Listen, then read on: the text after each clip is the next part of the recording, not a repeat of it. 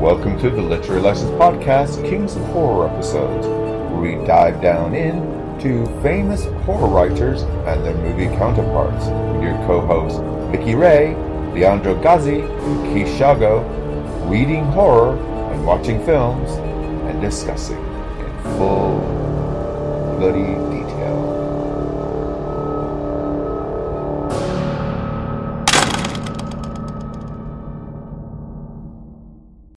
Hello, welcome to the Literary License Podcast. It's our episode 250. Yay! Yeah. And today we're going to be talking about H.P. Lovecraft's From Beyond, the short story, and the film From Beyond from the 1980s.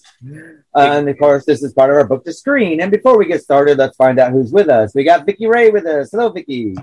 Hello, everybody. We got Leandro Gazzi. Hello, Leandro. Hi, hello, everybody. Hello. Craig Johnson. Hello, Craig. Hello, everybody. And we got David Grant with us. Hello, David. Hello, I think it's me. Hello. I was going to say, don't get too excited there, Craig. Name yourself. Yeah, you might want to reel it in, Craig. I think it's parked, Keith. It's okay, though. Well, fair due to Craig and David. Actually, they're probably one of the only two people who will be working today in England due to the Jubilee. So, congrats on that. Is there anybody working in England today? No, I'm not working. Yeah, I've just been sloshing around. You're lucky I even get dressed. So. Yeah. It's like the Banksy statement, I'm up and dressed. What more do you want? Yeah, precisely. I took a shower. What more do you want from me? So before we get started, let's find out what everyone's been up to. And we'll start off with you, Craig. What have you been up to since last time we spoke together? Last time I've been watching, I binge watched Big Boys on Channel 4. It was absolutely laugh out loud hilarious. Yeah, really funny. Based on the English university life and sexuality, and it was actually really quite poignant because the author, it's based on his life, and it's like a memoir of his it touches on grief and loss of a father figure, and it was but the comedy was really laugh out loud, so it was really good. And then I binge watched Stranger Things for like 7 hours straight. And then they say we have to wait till July for bastards. Well, it's only 4 weeks away. I mean, come on. Oh, I know, but can't we just, why do they have to make us wait like that? Yeah. I was told there's one more book. Okay. It's like a fifth book.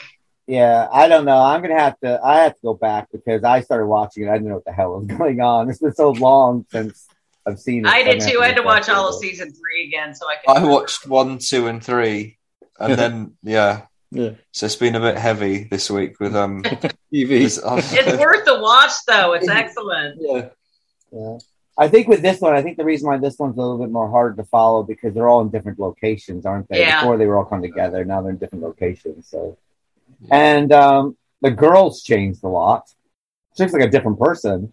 Well, you can't keep these guys young forever. I mean, the last time they filmed was 2018, 2019, before COVID. And look at Will. I mean, he's grown as well. I mean, he was like a little boy. And Dusty Buns, everybody's grown. Well, Dusty Buns is on Broadway at the moment. So is he really? God love that kid. He's got some kind of weird bone disease. And I mean, the kid's just phenomenal for everything he's had to overcome. Yeah. Out of all of them, he is the one that has the most acting experience. He was Gavroche in Les Mis on Broadway. Did not know that. And now he's doing he did that Dear Evan Hansen. He did that. Now he's just gone into something else. Can't remember what it was, but he's just going on Broadway again. So so I mean, the only person I don't like in Stranger Things is Wolfgang Beat Me Hard or whatever his name is. Wolfgang Beat Me Hard. I don't know. He irritates me. He's in everything. It's like he does a lot of films outside of. Okay. He's trying to think who he is on the show. The person. He's the one that goes out with 11. Oh yeah, he can be a little uncouth. And he was also in Ghostbusters Afterlife. And that's right. He was. Okay. As well. Yeah, he just irritates me. I don't know what it is. It's just the way he looks, I guess. No, I think he's going to saw him in an interview, and he's like really wanky. Well, they're kids. Well, no, wait. How old the oldest? No, you know, like okay, you know how you like get 29. You know how you get like kid actors, and you get kid actors who are normal, and then you get kid actors like Haley Joel Osment, where they look like they're kind of like acting too mature for what they should be, sort of thing. It's like, and he's talking about, saving the planet and saving the world. It's like, fuck, you can't even. You're still in fucking diapers. Get out of it. Do whatever. How dare you? But it's a personal thing. So. But, don't get me going. It's okay. Sorry? Anything else you've been up to? Oh, we've got an online exhibition, and it's at the clementjames.org. Check it out online, and it's the This Is Me exhibition based on the theme was revitalization. So I did a series of just some butterfly shots, and David's done some. It's really nice. Yeah, photography is really good, And David's setting up an Etsy shop soon. Well, it's in progress. Craig's putting that together for me. It's great, Get some photographs on, and you're doing something right because you're popping up everywhere on my social media, so something's working. We're putting ourselves in grow bags and seeding the world. There you go. I'm not going to say Keith's thinking dirty thoughts. I am not. The more colourful, the better. Once you pop, you can't. Once you pop, you can't stop. That's right. So any of the bubble wrap comes from Newcastle. It's probably got pre-COVID sort of destination. Pre-COVID bubble wrap. I hope so. Don't pop that stuff. Pre-COVID bubble wrap. There you go. You might not want to wrap yourself up in bubble wrap because people might think you have the monkeypox. No kidding. You never know what you're getting these days. Oh, flip it. Some people pay good money for that. Yeah, that's right. The money shot. Pop while you pump.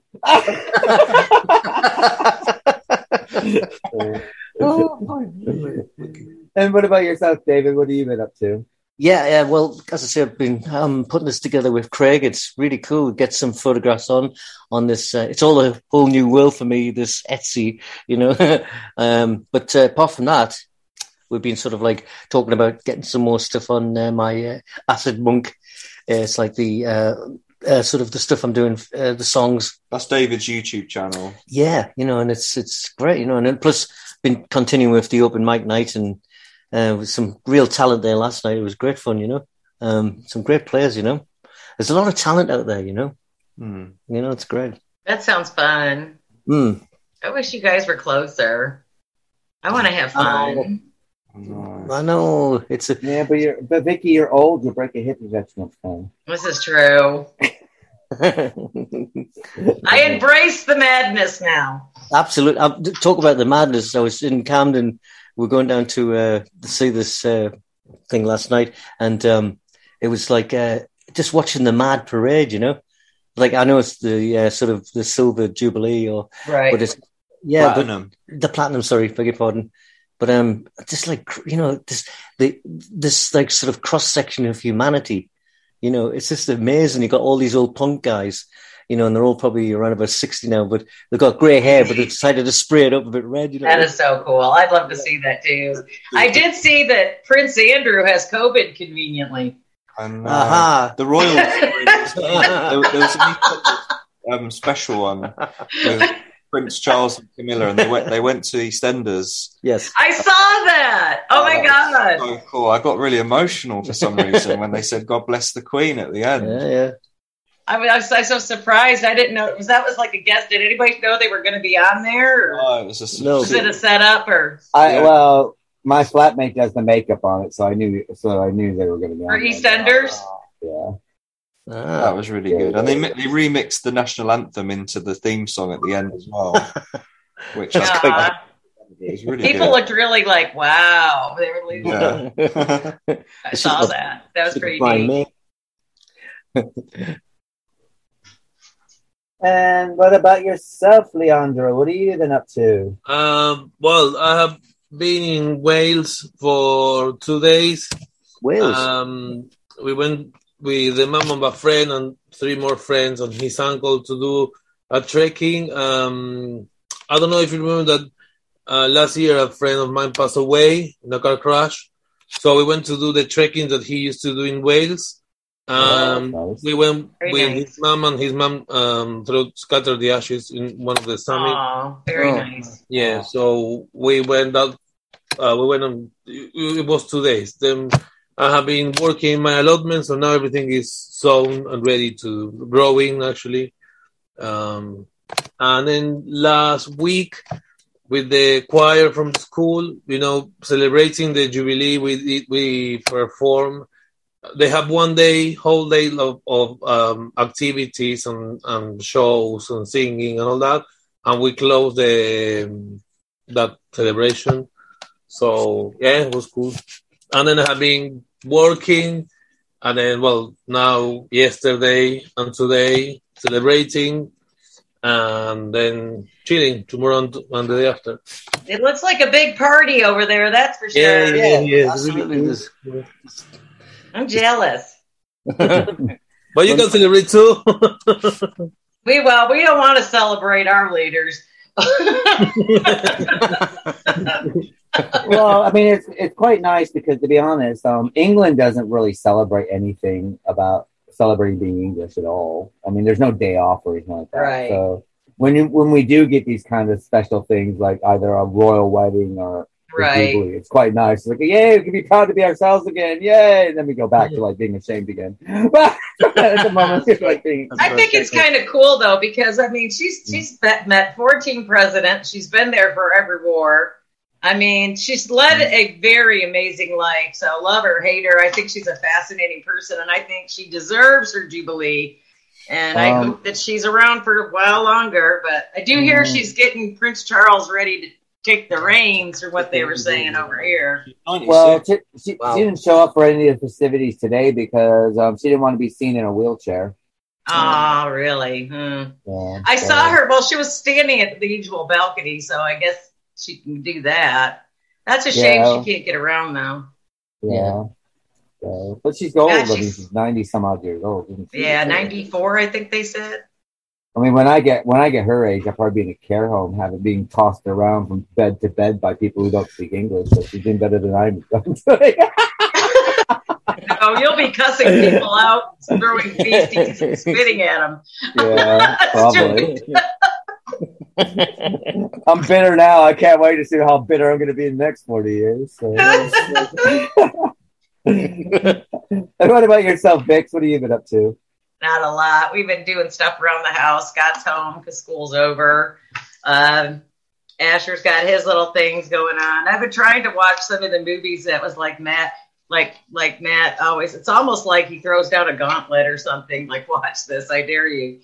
But I did binge Stranger Things, and I watched The Mule with Clint Eastwood. I actually like that.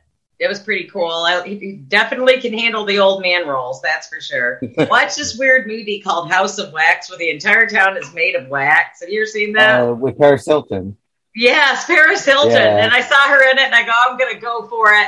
I'm going to watch Paris in this fucking stupid B movie, But I think it's a remake of the Vincent Price classic, isn't it? So it's not like that House of Wax where he's got the people in the box and Vincent Price. She's got what's her name? Jennifer. Wait, what's her name? Paris. She plays Morticia. Carolyn Jones, yeah. Where she's scratching the wax off her face and realizes her friend is underneath there. That was the best part of that movie. But the one movie that I did watch, because I've been meaning to, and it finally came to streaming, was X. The movie X. And my poor Scott, he was watching it with me. And I am about eyeballs. It was about it's like Texas Chainsaw Massacre meets Debbie Does Dallas. That's basically what this movie's about. And I mean, it's got its tropes, but it's like a Texas Chainsaw Massacre with the house and the old people. And, it's got some good kills in it. Like I was telling Keith this morning on the phone, that was okay until they got to the geriatric sex part. I was just like, that was my undoing. I don't think I've ever seen geriatric sex before. Was it like looking in a crystal ball at your future? I was like, this is lost in 30 years. Oh my God, I won't even ruin it for you, but you gotta watch it. It's worth the watch. I mean, worth the stream anyway. I got a kick out of it. It was comedy. It's a gore in it, and it was so 70s. Ty West is really good at the 70s stuff. I'm pretty sure Ty West directed this. Yeah, he did. Am I right? It is so Ty West, it's not even funny. But I was a lot surprised with Ty West too, because the makeup of the old people. And it's just like it really is this movie. This old lady wants to get laid so bad, and she kills people. I don't know why she kills people, but she's bad because she ain't getting laid. So he would have been better off if he just got this woman a cabana boy. I mean, it's just worth watching. Just watch it. Dave, watch it. It's up your alley. Yeah. It's a fun Brittle. movie. I Brittle. thought it was a fun movie. It's everything I expected, but I was not expecting that. People sometimes hold out at me and don't tell me, that movie we watched. What was that movie? The oh God, with the dead people, the necromantic. Oh, no one warned me about the eyeball scene in that one too. So it's like there's always something that nobody warns me about. And showing actual sex with corpses, yeah. Just showing actual sex, yeah. That besides the actual sex with corpses, I don't, well, she actually left her boyfriend for the dead guy. So what does that tell you? You want to talk about blow to your masculinity, I'll take the corpse. And funnily enough, gaslighted by a zombie. And funnily enough, that episode's doing really, really well for us. So thank you. I wonder why people actually we probably bumped the ratings up on these movies because people's like, wow, I've never geriatric sex. I'm in. There's a market for everything, guys. There's life after death. Yeah. Just because there's snow on the roof doesn't mean there's not a fire in the furnace. Yeah. Well, the old man's going, I'm afraid I'm going to have a heart attack. You won't. It's like Woody Allen said, of course there's sex after death, you just don't feel it. Yeah.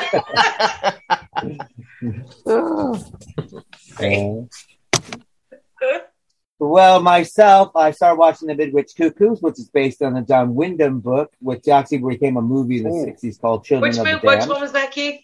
The Midwich Cuckoo. Yeah, never heard of it. Oh, it's excellent. You've heard of the 1960s film with George, what's his name? Village of the Damned. Village of the Damned is yeah. Yeah. So it's basically that, but this one that's based on the book Midwich Cuckoo. Where was that? John Wyndham. Channel's that on? It's on Sky Max. Okay. Yeah. What is it? IMAX? Sky Max. IMAX. Oh, we probably don't have that. America it'd probably be on the same channel that you saw Discovery of Witches on. It's by the same people. And then I got a VPN. I'll just find it. Then of course The Boys. The next season starts today on Amazon. It does. I didn't know it started. It does. Oh, yeah. The Boys. There's a reason to live. And then we've been watching Britain's Got Talent because that's on at the moment. I love that show. I actually love Britain's Got Talent. It's so much better than over here. Really? I mean, it's quite good because everyone's Botox, none of their eyebrows move, so that's quite interesting. I wouldn't mind getting a little Botox, but I mean, like Madonna, did you see what she did to her face? She looks like someone just put a plastic bag on her head and just squeezed it really tight.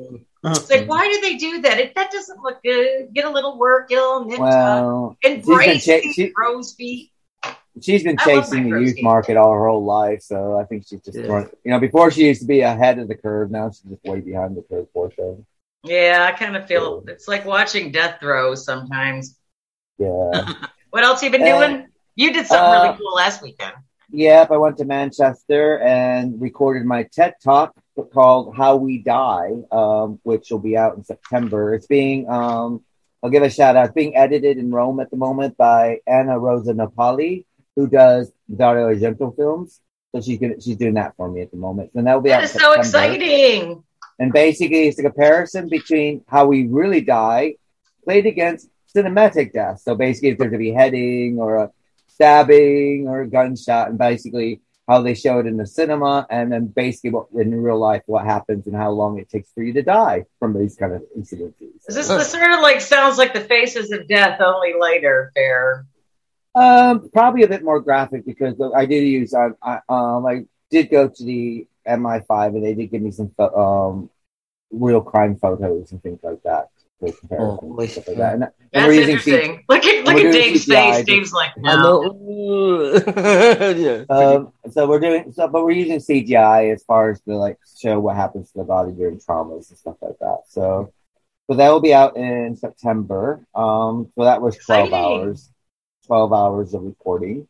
And then I'm going to Cambridge to the crime unit and teaching a class on cannibal killers. So Yes, I can't wait for that. I just love to hear all the information on that one. That's good. That's like, totally. I love that kind of shit. Seriously. Well, it's going to be cannibal killers based on using the mythology of vampires and werewolves and how that mythology comes from. Yeah. And actually comes from cannibals from the 13th to 14th century, and how that's propaganda today, and how most all serial killers do tend to cannibalize their victims and stuff like that. So yeah, like Jeffrey Dahmer and those crazy kids.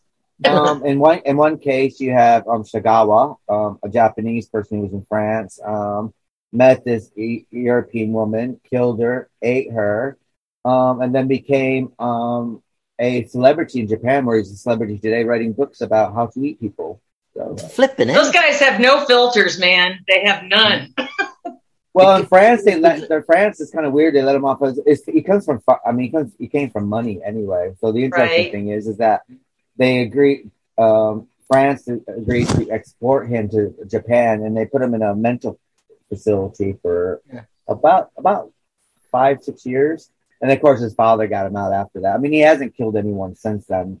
But I think the oddest thing is that he did become a celebrated person. Yeah. And then we have the gay couple, not the one that's happened recently, but we have another one where these two gay people met on the web, and he invited the guy over to cannibalize him, and the guy agreed to it. So now there's a thing. How do you agree to something like that? Where's the mind? Well, there are a lot of cannibal fetishes and stuff like this. I don't know. They don't, where they bite or drink blood. Well, I get that part. I just don't get eating, that. I mean, don't you need that for the rest of your life? No, not that. This is not the one who ate the penis. This is another case. This is another case that happened about 10, 15 years ago. And the big thing when you hit the European courts is it murder if someone consents to it, or is it assisted suicide? So that's quite an interesting case in itself. That's crazy. But they think us Americans are crazy. Well, another interesting thing is if you look at the vampire folklore sort of thing, basically is most people what they found out is that were killing people and drinking their blood, whether it was infant's blood or so on and so forth. What it was is that they were drinking it because they had a disease called piracy, where the red blood cell counts weren't counting up forwards, and they were separating. And they found with drinking blood, whether it was animal or people, would give them the energy and stuff like this. So that's a real thing. So that's it was a real thing. We do treat it now. It's called hemophilia. No shit. But in the day, it's like they would get these cravings, and it would be because of that. And the reason why garlic is a thing between vampires and stuff like that during piracy, that garlic has a habit of breaking down red blood cells. Because what it does, it raises the white blood cell count, which breaks down the red blood cell count. And so that's the reason why garlic and vampires is a thing today.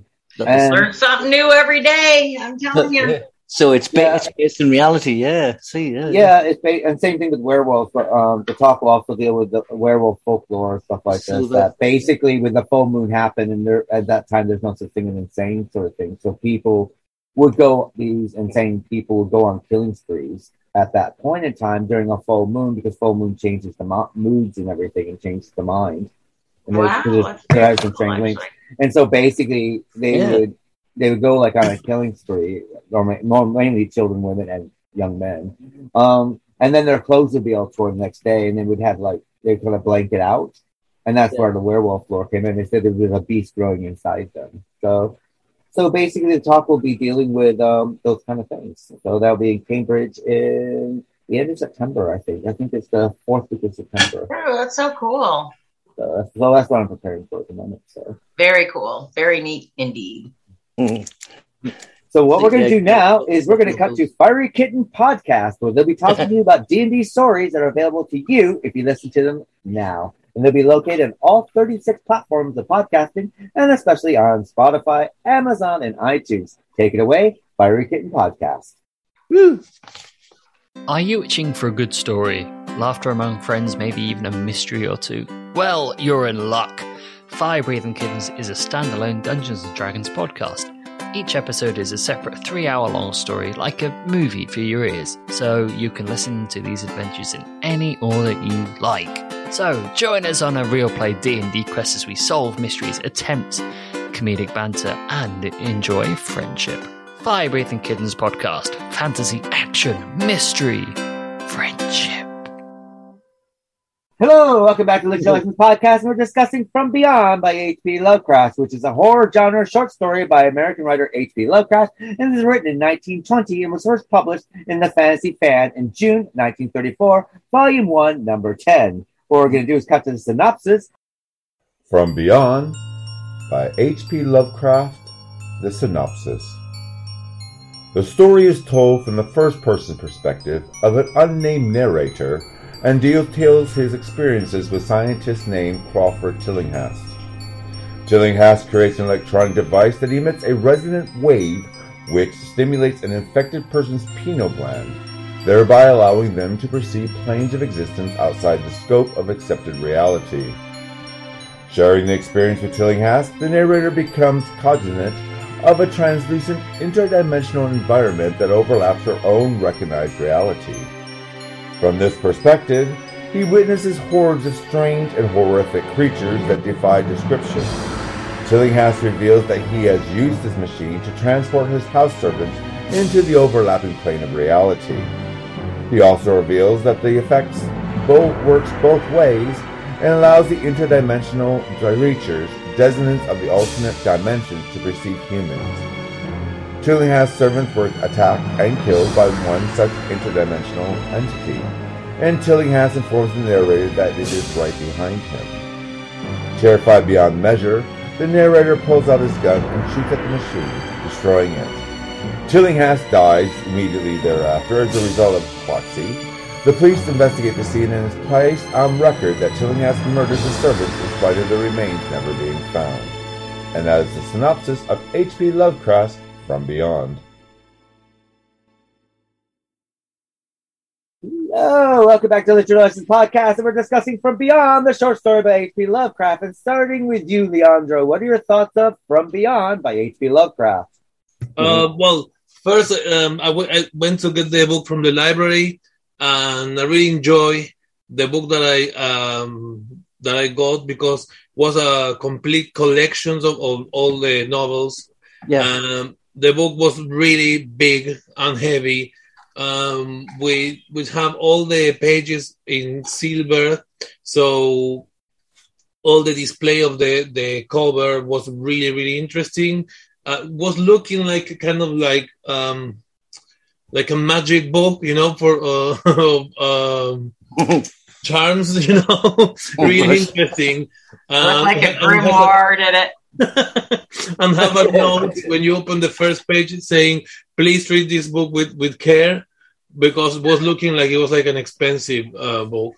So I read the story and I really, really enjoyed it. It hasn't happened with several books that I have read. So for me, that means that this author that I have never read before must be really, really good. The story is short. It's not really, really long. But what I found, like I read, 10 sentences, and I could have a really clear picture of what was going on in my head. No, sometimes like we have read before, for example, Moby Dick, that to get to the point, they pass you through 28 different things to say, I don't know, the man got a cup of coffee, right? No, this was going to the point, really clear, really, you can get the idea of where everything was happening, and really, really good. I really enjoyed the story. Was it quite nice to read something short for a change?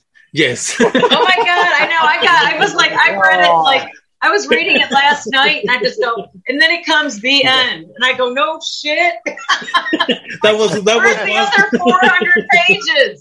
I feel shortchanged. It was $9.99 and it was 20 pages long. Yeah, but it was £1 a page. You know. Well, hold on to your H.P. Lovecraft, because not next season, but the season after that, we will cover Reanimator, which is another H.P. Lovecraft as well. Oh yes. Cool. Yeah, really enjoyed the story, how it's written, really dynamic. Yeah, I really enjoyed. It gets right to the point. Yes. It's a short story that just hits it and runs. Here you are, and here's the story. Yeah. All in the first paragraph it starts. Yeah, I don't know. For me, I was really surprised because I was reading, I was going along, and I thought, hold on, I just read, I don't know, maybe 10 sentences, right? Yeah.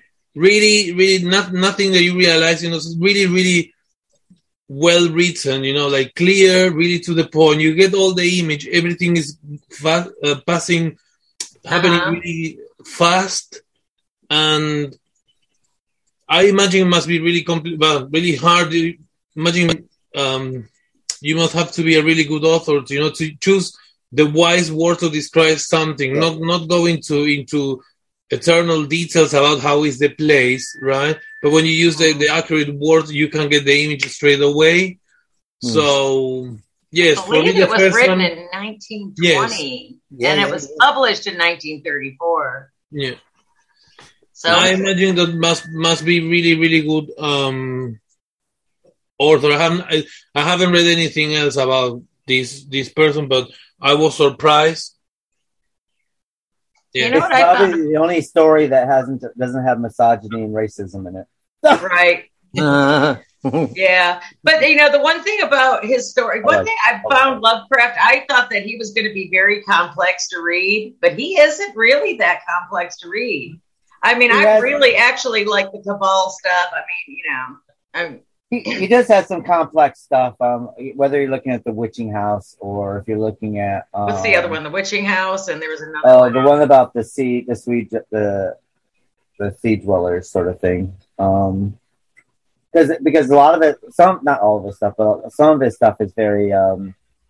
it's very image, like, the color out of space. Color out of space, that's what I was thinking, yeah.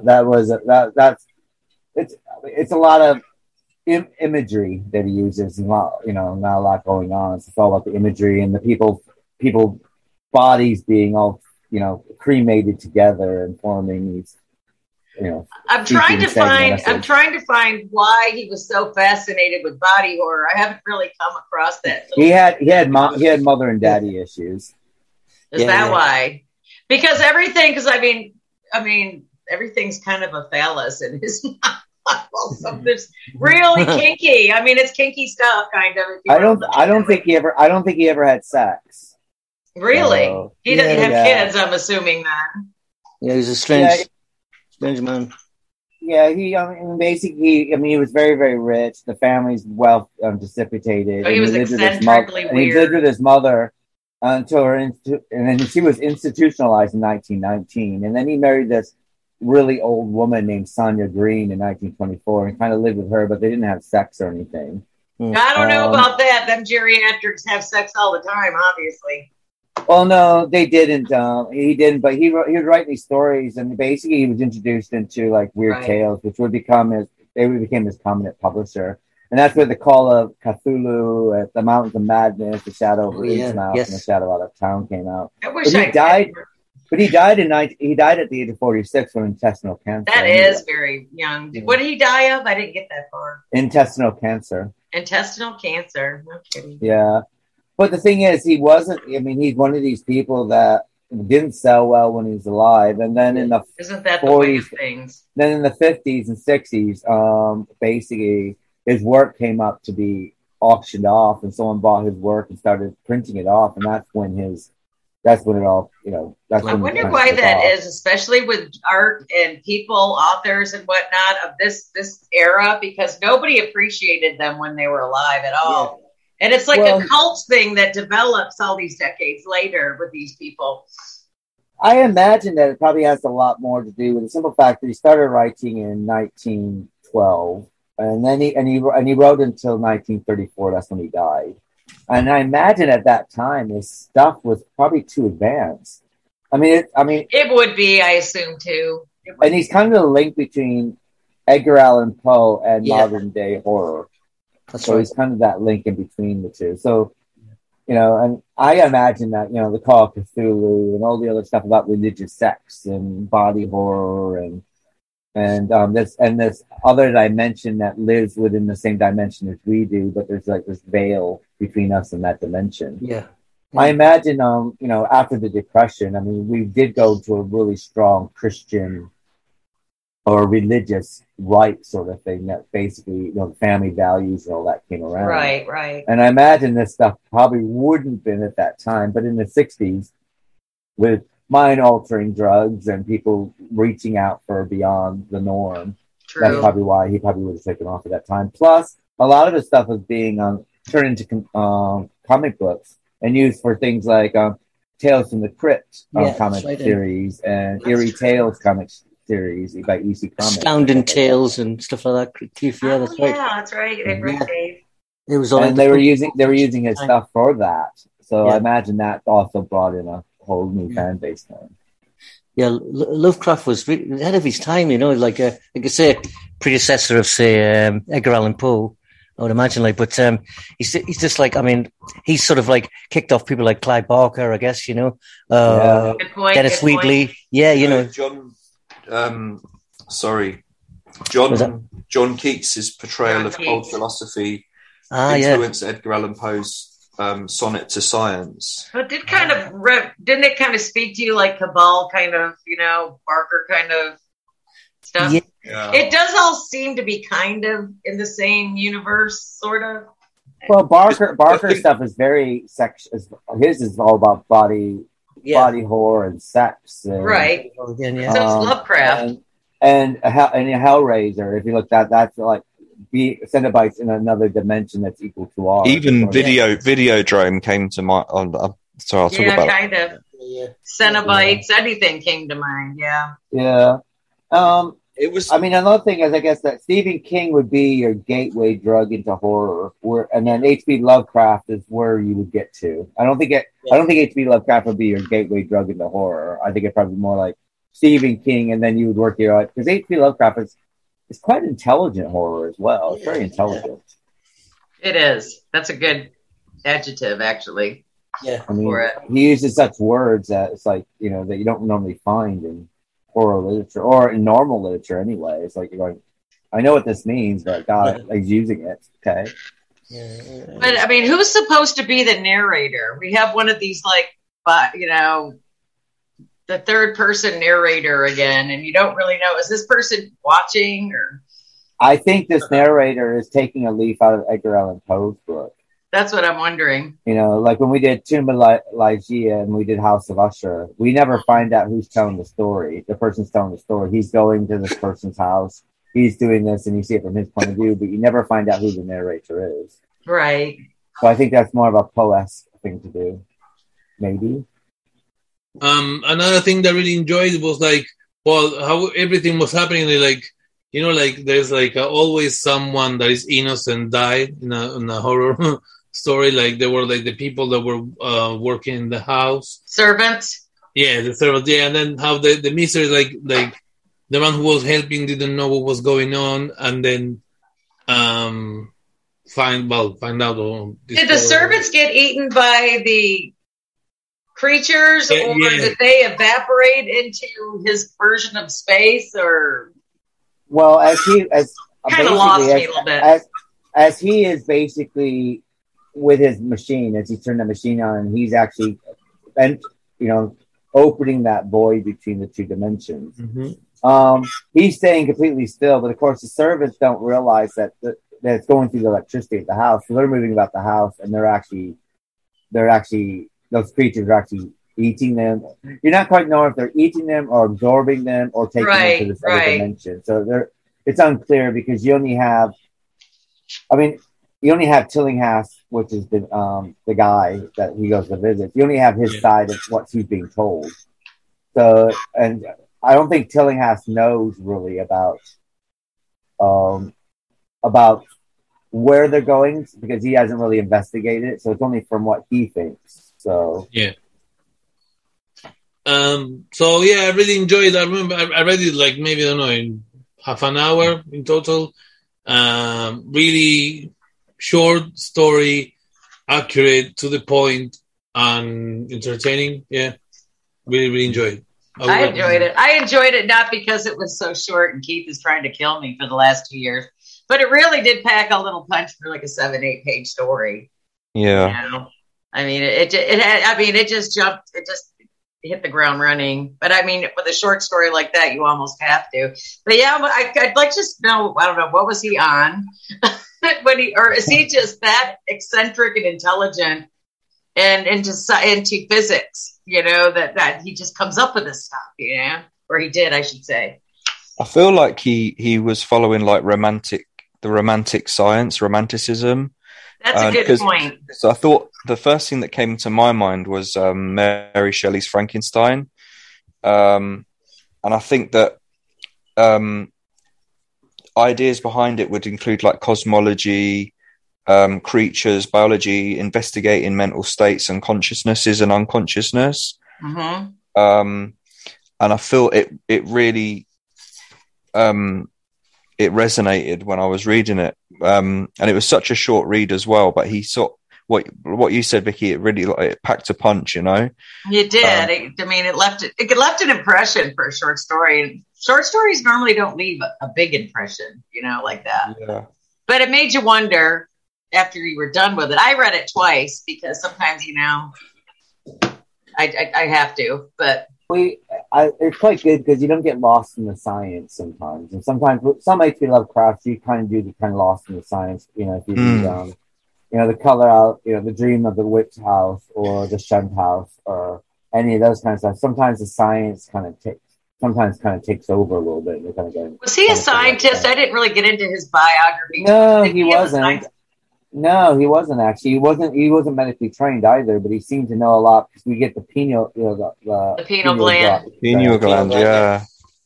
But at that time, Rene Desarques was really, really big in this time period, and he was basically saying that, talking about meditation between the material body and the immaterial soul. So he's doing these meditations, going around the country, becoming a big thing. So I think that this might be H.P. Lovecraft taking the piss out of him, the pineal gland, because the pineal gland, yes, it's inside the brain and stuff like this. It's underneath, isn't it? Like right in between the cerebrum. It works with your optical. It works with your optical. Well, not sure how much. Oh, that's right. That's right. Okay, yeah. It's supposed to be. It's supposed to be the size of a small almond. If you want to sort of get a shape definition. I mean, they say like the pineal gland was actually, or should I say, the unicorn was actually a sort of euphemism for the pineal gland. The horn coming out of the front of the head was the third eye in a sense, extended to the pineal gland. Right. You know, yeah, it's in alchemical texts. That's what they say. Yeah, really interesting. Though. They do say we don't use most of our brain, so they say. Well, they say it becomes a lot less. The list is long and distinguished. Yeah, and they tend to be leading us. That's the worst part. Well, that's the thing about if you read a book, Keith, it's like you actually engage your imagination. It's I think nowadays it's already made for you, ready to made meals of the imagination, almost like the internet. Yeah, I think it's when you actually read something like Leah was saying before, so direct. Short stories have to be so direct. There's no dressing and finery and jewelry. It's really to the nuts and bolts of the story. It's really classic. And there was movements because like romanticism was declining around say 1840, and then the next movement that took over was the positivism. Yeah. So I think he was probably. I can't remember the year of, what was it, 1920? So he was probably going off on the back of that, but he was probably, he probably was really interested in like the importance and respect for nature, and that was in high regard, where you don't want to be able to manipulate nature, but try and almost control it in a way. Yeah. And that's what he was doing through the experimentation stuff. I don't know if he was a godly man, but it was kind of like a cautionary tale as well. You know, maybe you shouldn't try to be God. Probably like a early ecologist, you know. Yeah. You know.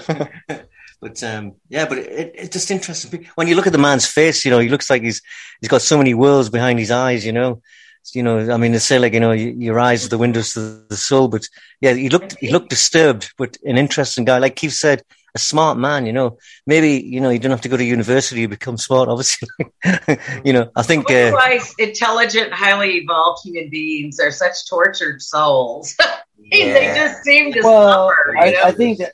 I mean. But I think it also helps with them being an artist, doesn't it? True. You know, I mean, it's up. You know, my grandmother says, "Well, God gives with one hand, takes away with the other." So maybe that, you know, to be great in this, maybe maybe this other, maybe her happiness has to be sacrificed or something. I'm not sure, but perhaps. I mean, what I also find interesting that he uses the pineal gland, which is basically that's what produces the melatonin and the serotonin in derived hormone within inside your brain, which helps modulate your sleep patterns. Especially during the circadian and seasonal cycles. Yeah. So when you think of that, and then the story that he's come out about that, and this is not lots been known about the pineal gland, but everything that he just says does have a lot of facts to his story, which is quite interesting. I mean, children engage it early. Like, I mean, your imagination when you're a kid, it's like everything's a wonderland, and I mean, a simple idea, go inside the cupboard, like, the Lion, the Witch, the Wardrobe and all that. And yeah, that's right. But I think, the pineal gland itself, like, wasn't Huxley talking about that when he was talking about the reducing valve, like I say, like if you say it's so wondrous, it's so wonderful reality that the mind sort of uses like a little filter. You just get a little drop at a time. Because if you take it all in, all at once, it would just be too much, We'd probably go insane. Yeah, possibly. Yeah. I was it also helps you with, sexuality as well. It's what causes your body to, with your reproductive glands and all that other stuff. Yeah. So if something happens, your pineal gland becomes severely damaged as a child, then you probably won't. Your puberty will probably not be as successful as someone who has a normal or healthy one. Yeah, I mean, sort of like sometimes the dream state is far more interesting than actual reality itself. And I was thinking about it the other day. It's like if you take your life like a feature film, there seems to be more adverts than actual movie. So, you have to make it interesting. Well, this Rene Descartes believed that the pineal gland is where your soul rests as well. So, and I think that in this story, I think that's probably where Lovecraft got the whole outer world sort of thing. Because the genre, if this is the idea in this time period, and you have the scientists saying that the pineal gland is where the human soul rests. Well, in Egyptology, when you see the snake coming out the top of the head, that's supposed to be the lantern of Osiris. That's right. I was trying to remember what it was. The lantern of Osiris. And that's supposed to be where it's the gateway to the other world. So it's almost like it's like looking at the wrong end of the telescope. It becomes so minuscule. You have to kind of turn it around.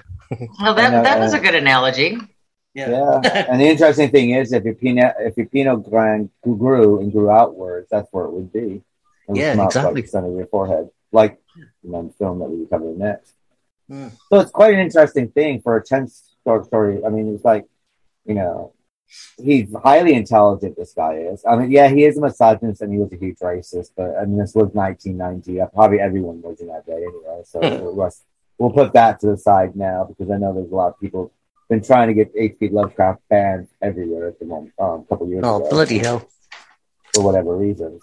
But, he was very, very intelligent. All his stories are about science and metaphysical and, and I think the reason why he became so successful, after his death, is that it all feels like it's real. It all feels like it's there. Yeah. And H.P. Lovecraft is very much alive today in our media anyway. If you watch Pirates of the Caribbean 2 and 3, with the octopus face and oh yeah. Oh, what did they call it in that? It wasn't an octopus. It was a Cthulhu, basically. It was a Kraken. Yeah. The Kraken, Kraken. Was it a Kraken in Pirates of the Caribbean? Kraken? Yeah. Kraken. But the imagery that they showed... It was Amber. Amber was the Kraken. I thought you said release the crackers. Where's the cheese? Those ghosts were very Lovecraftian. I mean, that's the whole, the whole styling of all that was very Lovecraftian. Very Lovecraft. Yeah, so. He's a fascinating guy, I like him a lot, Once you think about it, you start thinking about everybody gives a nod to Lovecraft, it seems, when you start thinking about all the movies we talked about and all the movies or, books. I mean, there's quite a few nods. I mean, I would have never thought of Pirates of the Caribbean until you just said so. Yeah, but that's definitely, Cthulhu myth. I realized we reviewed The Color Out of Space, which was right. I didn't even realize it was a H.P. Lovecraft. I just realized, just twigged. Yeah. We reviewed that before. That was quite. That was excellent. That was another good one that we were lucky to cover. That was a great movie. That was a lot of people either loved it or you didn't. A lot of people pissed and moaned about it, but the only problem with Lovecraft actually is that there's lots of adaptations of his work, but there's only like 5 really good, clear adaptations. It's kind of like the Stephen King of misadaptation sort of thing. And Color of Space is a great one. Reanimator's excellent. Our film From Beyond, I think, is very, very good. And then there's another Lovecraftian that they did, The Witching Hour, which showed the Directors of Horror series that was on Cinemax back in the day, like in the 90s. Yeah. And I think that was directed by John Carpenter. All right. So that one's quite decent, but most of the other ones is like based on Lovecraft. You watch it going, okay. Yeah. His stuff's actually used in a lot of computer games as well. There's Dark Fantasies computer game series that's available on Xbox and PlayStation computer. It does do a Call of Cthulhu computer game where basically you play a character today. And you're on the sea, and all this strange stuff that's happening, and all this Lovecraftian stuff that's happening in front of you, and it's all done in the first person. It's not shooting or anything; it's story led, so it's not a shooting thing. You have no weapons, so you kind of have to find your way through this without killing anything, and without. So they've done a very good job of that as well. That's interesting. Was that like the Gandhi sort of way of non-violent sort of confrontation? Yeah, But, it makes the game a lot harder, I'll tell you. yeah. If you're not packing. Yeah. It's like being stuck in a zombie apocalypse and all you have is a rock. Did you say a wok? I fancy a Chinese now. Boing. I mean, another interesting thing about From Beyond as well is the Tillinghast character that he visits it. Does come in play in the case of Dexter Ward, which will become Reanimator, the movie. Right. It's based on that. So, Reanimator. Some of these characters do, some of the characters in the short story that the names mentioned do appear in his other stories as well. I was reading where he tried to keep they tried to keep them together because they didn't really need to be explained of what was expected of them because they got it. And they didn't, that's why you see them here. That's why you see them in Reanimator and things like that, because they knew what was expected of them. We'll get into poor Barbara Crampton. She's always the star. You gotta love her. But yeah, I mean, I think, when I was going through, for our Kings of Horror, and I figured, well, we have to mention Lovecraft because he is one of the greatest horror writers. Absolutely, full father, yeah. And so I tried to find the easiest one to sink into, and with just a decent movie, and that's why we got From Beyond this time around. So. Really good connection, Keith. Good one.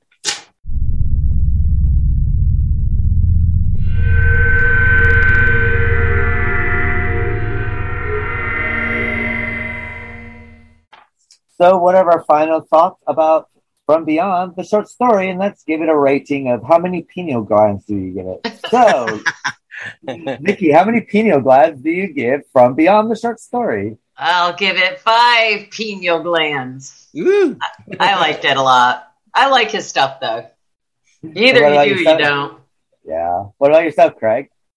Yeah, I'll give it 5 penials out of 5. It was a really good read, and It was really short, thank short God. and sweet. Short and sweet. Yeah, short and sweet, like the pineal gland itself, you know. Yeah. Depends. Got the key. I've seen some pretty big pineal glands the last few days. Do you think they have Viagra for pineal glands? I think mine needs to grow again. You know, You might get a stiff neck. I might get a stiff neck. Yeah, when if it's got stuck in my throat. Or a throbbing headache? Oh dear. Yeah. The maturity level gone. What about yourself, David? What are your thoughts on short Yeah, stories? definitely a big 5 pineal glands there, you know, because I mean, it's a subject that's really fascinating, like, you know, and all the different euphemisms and the different analogies, like, you know, but like Leo was saying, like, you know, the man had the sort of talent to sort of to say quickly, you know, you know, you didn't have to dress it up. Like you say, if you've only got a certain amount of words to work with and you want to get the point across, you've got to be concise, you know, and exciting. It was like a Da Vinci autopsy that he shouldn't have been doing, but it was really well detailed. Yeah, but once he got his almost like fact to fact. Once he got his knife and fork out, like he was okay, you know. Interesting.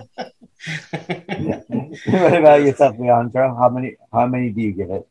5. Yes, 5. I think there is a phrase that says short and good, double good, something like that. You know, like short and sweet.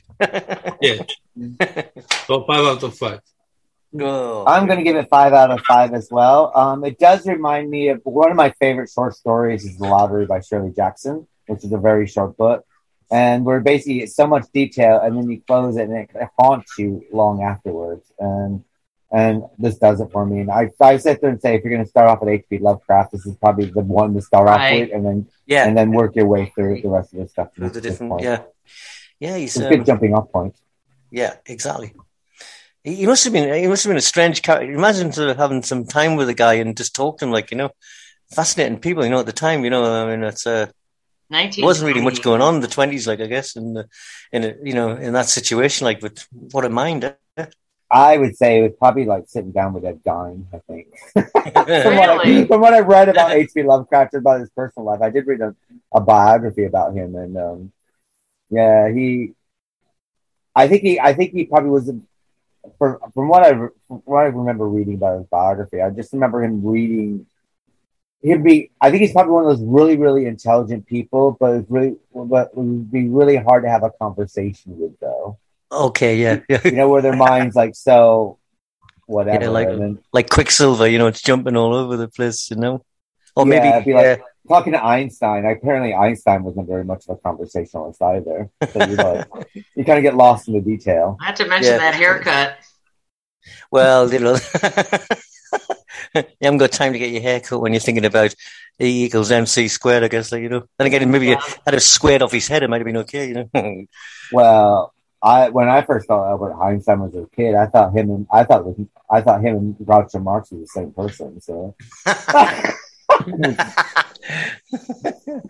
My mom's like, no. Groucho Marx is a comedian. This is a scientist. Okay. There's one thing to say that what the concept of someone is far more appealing than the actuality of the person. You know, maybe that could be with Lovecraft, like maybe. Yeah. But I think with Lovecraft, I mean, I think the more that you read him, I think he pretty much can come up to what kind of person he was. I think, I mean, all his stuff's in there. You know, all his characters are they talk about sex or they see a lot of imagery about sex, but they're actually not having any sex themselves. Wow, that's weird. That's weird, yeah. You know, a bit like the Marcus de Sade, you know, they say, you know, he's dreaming all this stuff up while he was sitting in his cell and, you know, obviously he maybe didn't do all the stuff he was talking about, but it's like sometimes, you know, you let a master imagination let it rip, like, you know, it can come up with some amazing stuff. Well, you know, he should have gone to the Rocky Horror Picture Show, and that way, you know, don't dream it, be it. So. I wish they do it. The kids just, I don't know. I went to one last year, the Rocky Horror Picture Show. I wish they would start doing more of those because the kids just don't know what they're missing. Just so much fun. You're right there, you know. Oh, that's brilliant. Just brilliant. Well, they do. I mean, they do have participation stuff. It just seems to be a bit more a little bit more tame. I think they're doing like The Greatest Showman or Sound of Music or Grease, and where they just sing along. They've gone from audience participation to sing along now. I think so. Yeah. From my understanding, kind of watered it down because I mean, when it was like you used to get the umbrellas out and all this stuff like in the Rocky Horror, it was great. Like you became part of the actual show. It's like my dad said once he was sitting watching a western when he was a kid, and he says I sat so close to the front that they made me the sheriff 3 times. Sorry. I think the problem with audience participation is that sometimes they try to make films for that. Yeah. Where Rocky Horror was done by accident, and it kind of grew into that. And I don't think you can make something for that. I think it's got to be something that's got to be quite organic. Yeah, and spontaneous, like in a sense. Yeah. I see what you're saying. Yeah. So I think that's probably why that suffered.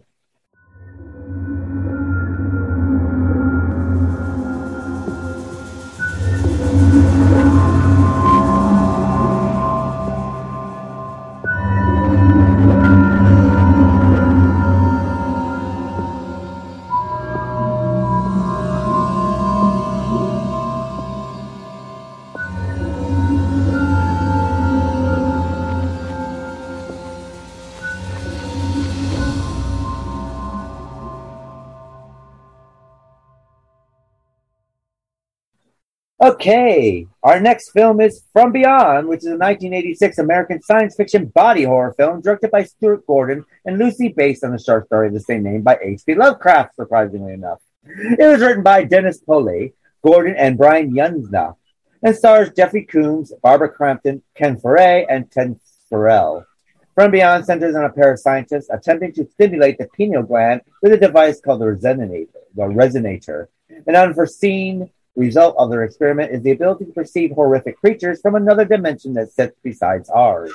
After the lead scientist activates the device at full power and needs to turn it off or down at the extreme insistence of his assistant, a monstrous, unseen entity attacks the lead scientist, killing him. It seems that he is dead, but later, after the device is reactivated again, he returns to our reality as a grotesque, shape-shifting, sex-hungry monster that begins to prey upon the others at the laboratory. So we're going to do is cut to the trailer, be right back to discuss From Beyond, the 1986 American science fiction body horror classic.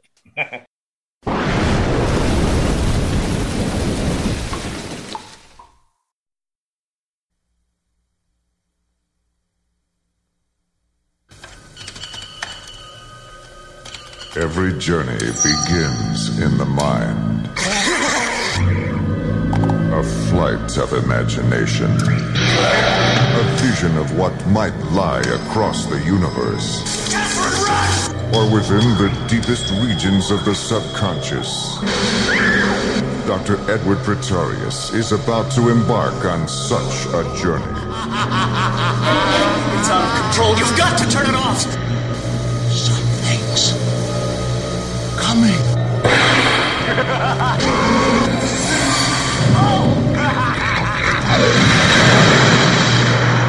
Humans are such easy prey.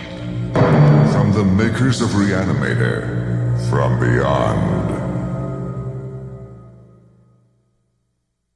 Hello, welcome back to the Your License Podcast. We're discussing From Beyond from 1986. And starting with you, Craig, what are your thoughts on From Beyond? It was absolutely effing bloody disgusting. That's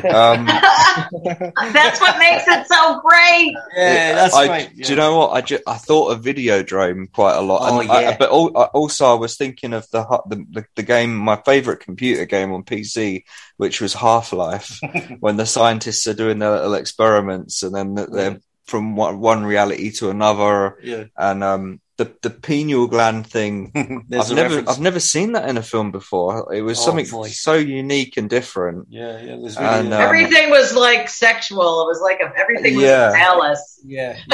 It's just like even the monster at the end was like a large phallus with his pineal gland sticking out of his forehead. That's it. It was, but it was really good. I like the effects as well, and the weird electric eel things that were Oh yeah, in the interdimensional. those fish. little beings. They were cool as well. Yeah, They had 4 separate SFX teams worked on the movie's effects, right. so they were hopping on that one.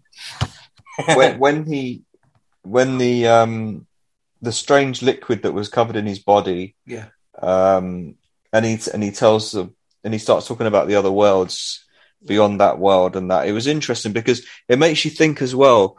I see a lot of the UFO videos from NASA's archives where they show like the Hubble but it's all in infrared or ultraviolet. Right. So it's like there could be the possibility there is stuff hidden in plain sight that we just can't see because we're not on the same plane or as that we're not tuned into that frequency. So it's a really interesting concept, I think. What do you think, David? Yeah, absolutely. I like the idea of the fish as the bringing sort of like from the interdimensional beings, like also like the primordial soup, you know. Yeah, like the things that were flying around. The bee creatures were good. Yeah, that's true. But like Vicky was saying about the pineal gland, it was really interesting the way it came out of his head, you know, it was an actual manifestation, like, you know. But I did think sometimes it needed a bit of Viagra, you know, because it looked a bit floppy sometimes, like.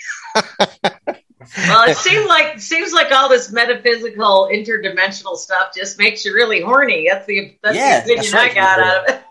It seems like don't touch this button or you will crave sex. You have an adolescent boy or John Holmes. Pineal gland. Well, I know a lot of boys a lot of young men watch this because let's face it, Barbara Crampton is probably one of the most beautiful scream queens we've ever had. Yeah, she was I cannot imagine another person doing her part. They did not want her to do this because they thought she was going to look too young for the part. Right. And so they slapped glasses on her and pulled her hair back. You had Bruce McGuire as Jordan Fields. Yeah. And Ted Sorrell was Dr. Pretorius. Yeah, great name. Dr. Pretorius. What were you going to say, Keith? I mean, I guess because the movie that this team made before was The Reanimator, and then this is their second feature. And it's quite interesting because Barbara Compton at that time was the femme fatale in Reanimator. And Jeffrey Combs was the mad scientist. So what we now we got them as reversing their roles. They have such chemistry together, though. Not so. I mean, friend-wise or any-wise, or Barbara and Jeffrey Combs. I mean, they're like made. They just seem like quite the great package deal for the '80s movies that they did. Yeah, she's just a great actress. I love her. I can sing her praises all day. Jeffrey Combs, I love him too. I had. He was like my weird crush guy, Jeffrey Combs. I was thinking of Weird Science there. Do you remember that movie? Yeah, yeah. But, is that with Val Kilmer, Weird Science? No, it's Michael Anthony Hall and what's his name's in it? Oh, that's when they get they make the woman Kelly LeBrock. Yeah, Kelly LeBrock. And Bill Paxton's in it, isn't he? Oh, that's right. He's the little pain in the butt. The brother guy, isn't he? Yeah, the brother. Yeah. That's classic. But I mean, I think what I quite like about the film, it's done with a really low budget, sort of thing. But I mean, they really knew how to show it and how to film it and give it something. And I love the little nods that basically, like the hospital that they have in here, it's the same hospital that they used in Reanimator. So it's the same doctors and the same nurses, and and I quite like that. It's kind of like it's like watching a theater group. They're doing their next movie together. You know what I mean? So you see all this kind of same thing, and they connected everything up quite well. Mm. This is the Reanimator was in the back of my mind to this whole movie. I don't know why. It just was. Well, the same team, same writer. Well, yeah, I know, but I mean, everything. So. It was just like it was almost like a companion movie, at this point for me, because I love Reanimator. I mean, there's what's not to like about that movie. I think it's brilliant. But did Stuart Gordon do Reanimator as well? Yes, he did. Yes, he did. Okay. And then Brian Yunsda we'll be covering another one of his films later on at the end here called Society. He directed that, which deals with a lot of body melting together sort of stuff, imagery. Society Did you and guys hear parents. like Star Trek doors opening and closing, or was that my imagination? There were Star Trek door noises. I mean, some of the sound effects were kind of odd. Yeah, I can't remember. You know, there could have been. I mean, I just remember that when they turned on the thing, you hear the resonator. The resonator, yeah. Just as well it didn't happen during the 70s in England because they did power cuts. The sound effect used for the opening and closing doors in the hospital at the beginning of the film are reused from Star Trek. Several iterations of which later go to feature on it. Okay. What do you mean? That swish sound. Beam me up, Scotty. Yeah, it was the Star Trek doors. Yeah, Star Trek. I want a Star Trek door, you know. I think everybody deserves one, Craig. Yes. I want a Stargate door to walk through. Well, you can have a Stargate door for the back door and then have a swish door for the front door. A swish door. Yeah, swish door. Swish door, swish door. There's a song there, Keith. Come on, use their beautiful vocal talent. Was shot in Italy with Italian crew to save money. I guess they did base all the pineal stuff on real science. So a lot of the stuff they were talking about with the pineal gland was actually science. I mean, follow the science. Well, the sexualness is he made dolls. That's right. I didn't hear you guys. What, Keith? No, it's not who made dolls, Craig? The same guy made Dolls, the movie Dolls, where the dolls come to life. Oh, that's right. That was one of my favourite movies, apart from Killer Clowns, when I was a kid. Killer Clowns. Little We've all led such upsetting childhood lives. All of our favorite movies are like full of blood, gore, killer clowns, killer puppets, pineal glands. Killer clowns, and I mean, as stated earlier, anyway. I mean, the whole sexualized, the openness of the sexual feelings, stuff like that. I mean, that's part of the pineal gland, as we just, we discussed when we discussed in the book. I mean, that's what basically gets you to through puberty, and it stimulates your reproduction organs. Right. I think that in comparing the book from the movie, I think in the movie is more. Well, in the book, like it mentioned it, right? But in the movie, it's more visual. I mean, for example, the first thing that really caught my attention is like they go to the house of the physics. I can't remember the name. The physics, the man who created the machine, the doctor. And then you see that they open one of the rooms, all those things, like. Harness and all those things, and there was a video of him hitting a girl, and then you understand why, because it's like kind of like he got like obsessed with that knowledge, and going more through that, like his fantasies of what he liked in sex and all that. It's making the subconscious manifest, Yes. Well, he did say Dr. Pretorius liked to bring beautiful women home. Yeah. I really, really enjoyed the movie because when I watch movies that are like that, it's like horror movies. Yeah. Well, they don't make me feel scared at all, but I really enjoyed to see the visual effects of those ears. Yeah. And I really, really like it because first it has really bizarre things that for me is necessary to be in a horror movie of that time. Like, for example, starting with the gossip neighbor that interferes all the time. Oh yeah. And she had that dog that escaped, and she goes, and that's okay. Call the police, Then what I found really interesting is like, I don't know if it was my perception or not, but it's like every time they were activating the machine, it was like the for me it's like it was expanding, Like it was like in time, it was like going further out of the room, out of the house. Okay, yeah. I don't know. That was my kind of my interpretation, because if you see, the things were happening in the room, then ended happening in the house. Like there was a monster on the basement of the house. Yeah, the boundaries get stretched. It goes further out. Yeah. Yeah. Then I found really bizarre, when they were in the mental hospital and the director of the hospital was smoking a cigarette while they were watching all the images. Oh, yeah. I know that in those days.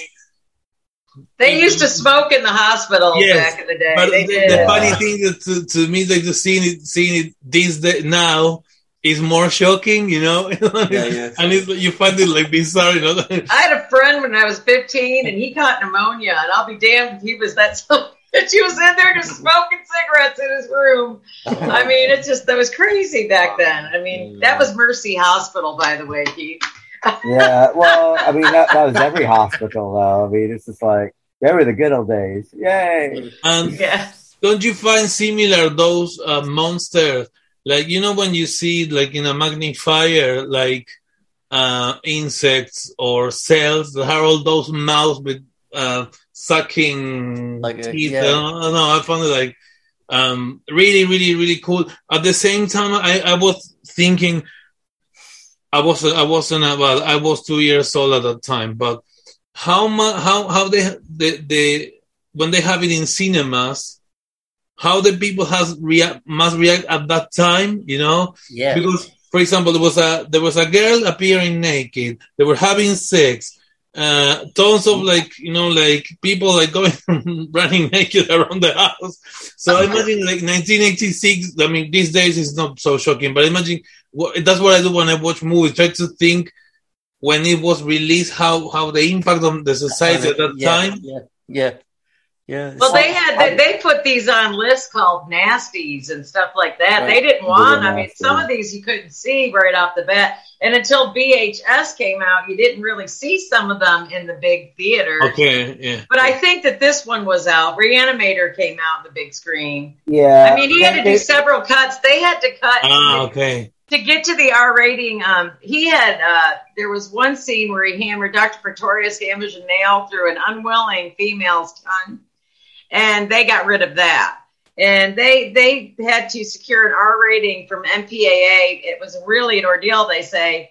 Initially saying his presented cut of the film had 10 times too much of everything, and he ultimately was able to get away with making small trims without removing entire sequences of the film to ruin it. But I mean, these guys had to just roll over just to get an R rating back then, and it's just a cakewalk to us now. It's a PG to me, Well, I mean, when I did see this, at the time you had two ways you could see a movie. You got to either go to cineplexes, where we're inside malls and stuff, or you had the independent cinemas that you had, right. and they tend to be like old movie houses. Right. And I remember seeing this at.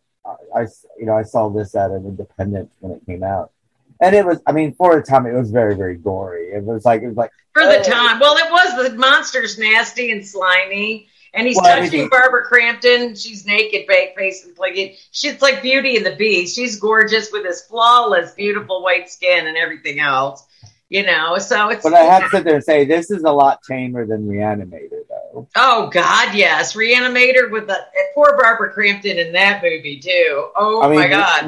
What I would suggest is buy Reanimator on DVD or Blu-ray and listen to the commentary by the actors because they're like the dead bodies running around and stuff like that. They hire people off the street and they go, "Oh, that guy was really, really weird." He's like, "Who's that? Who's that? Look at that naked guy running around. Where did we find him?" And that guy was the one like rubbing. He used to rub himself up against people in between shots and stuff. Wow. Do you remember The Name of the Rose? I found all these amazing looking people, like really strange looking people, and I think Ron Perlman, he was in. He played Salvatore, and they cut all his hair off weird, but I don't know. It's hard watching Ron Perlman in anything where he's got a romantic love interest. I watched a movie the other day. It was a couple nights ago. I'll damn if I can remember the name of it now. But he had a love interest, and she had a love interest with somebody else at this point. Yeah. I can't take him seriously as a love interest. I don't know if he's so big and tall, and he's. You know what I think it is? Yeah. When he was doing that TV show with Linda Hamilton, Beauty and the Beast. Yeah. Was him, wasn't it? Yeah, and you thought to yourself, "Is like." I remember the big thing was, "Oh, what does he look like beyond the makeup?" And then he took his makeup off, and you thought, "When are they going to take the makeup off?" He look like... Well, because he had quite a lioness-looking face anyway. Yeah, so, right. Yeah, he's got something. He's just a big old goofy, He's just one of those big lugs. Well, he plays well, believing those odd characters. It's just really hard to see him do a normal character. Isn't it? I mean, he's great, in the Hellboy series, Alien. Yeah, 4. He's good in that, and or 5, whatever one the French director did, and City of Lost Children. He's very good in the French film. There, he's good in those kind of things. But when you see him as a Hallmark, lead as a romantic lead is kind of okay. I just see him as the evil guy from comics, I mean, he's got his fistful of jewels. Oh. True. No, the only movie kind of sort of looked himself. I get maybe was Alien Resurrection. Was it Keith? Yeah. Yes. Yeah, that's it. Yeah. That's where she blows That's where she blows I felt sorry for the alien in that where I know. Where he gets sucked out of the window. I liked him. He was kind of cute. Yeah, kind of cute. Yeah, you're right. I felt really bad when she killed him. She felt bad too. I guess it was her baby, I guess. Well, Rod Perlman is a really good friend of Del Toro, so he's in a lot of Del Toro films as well. A lot of I didn't know that. Moments and stuff like that. He's in a lot of Del Toro films. Yeah. I think the only one he's probably not in, he's not in Devil's Backbone and Pan's Labyrinth, but he's in all the other ones. Yeah. He makes up, whether it's a fleet. He normally has a big role or a real fleeting role where he just appears in one scene of that.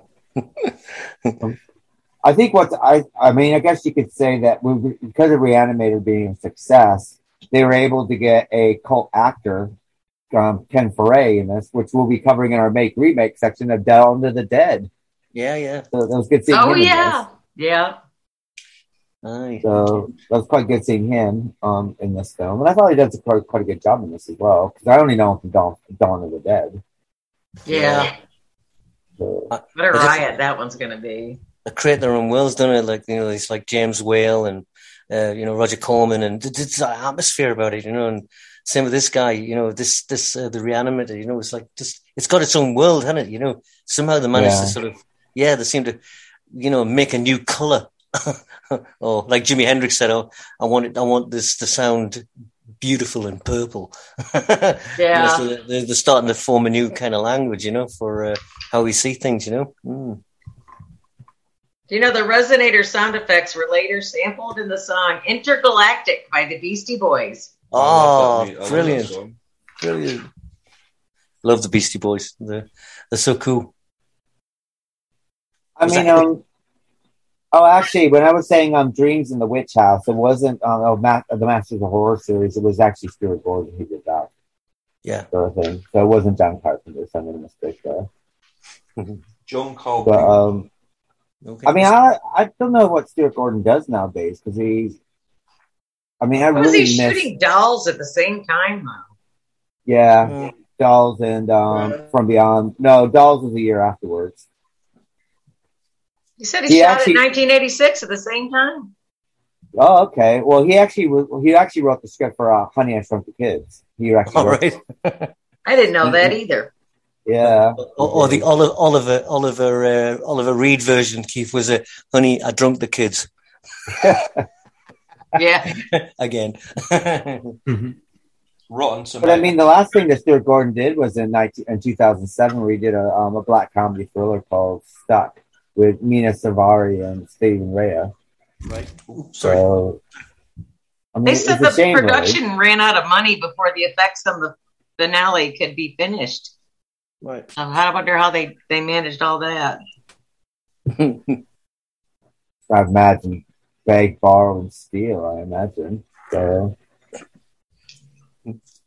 I mean, Brian Yensta as well. I mean, if you like Stuart Gordon films, he also did Reanimator from Beyond, but he also did like Society and things like that. And he's also another one to look for. And he was the producer on Dolls and Ticks. He was the producer on Ticks, and he directed like Return of the Living Dead 3 and Necromonicon and things like that, and all the Reanimator sequels after that. What is it with brains? Eventually, Jeffrey Combs needs brains in this movie too. He sucks that nasty doctor. What was her name? She was mean to everybody. But he got a hold of. He sucks the woman's eyeball, her brains out through her eyeballs. That was kind of cool. Eyeballs. That's not a good opening line, is it? No, can I suck your brains out of your eyeball? Yeah. I was going to use it. I was going to use another more early term, but I won't. No, maybe a fruit cup or maybe a Coke. Start small. I remember that when I was watching the movie, I can't find it now, but I wrote down 3 things that the doctor, the lady, I don't know, I can't remember her name. Barbara Crampton. One was to be able to see, to be able to know. So that was what we were looking after, like having developed that gland to be able to see far beyond. Yeah. Right. What you can see, but also seeing other all the colors. Yeah, so all other galaxies or other thoughts of another person, because in the end, the man who created the machine, he was able to for example, not what you were thinking, go there, Yes. And that's what he was trying to do. He was trying to play with their minds. Yeah. I don't know why anyone. I mean, when we find out, okay, you can see all these colors, you can see all these pictures, and da da da da da. And then for a little bit of filming, we get to see life through Jeffrey Combs' eyes, and I don't know if I want to walk through life like that, with all the colors the way they were, and it's kind of a badly lit film negative colored negative. Right. Yeah. Like Ray Milan in the what's that one? The man with the X-ray eyes. Yes. Oh, I forgot about that one. The classic movie, it's like he starts to see everything, and maybe and then he uses the biblical term: "If thy eyes offend thee, then pluck them out." But maybe sometimes seeing too much it can be a positive thing, but it could also be negative, I guess. Well, there's always some. Yeah.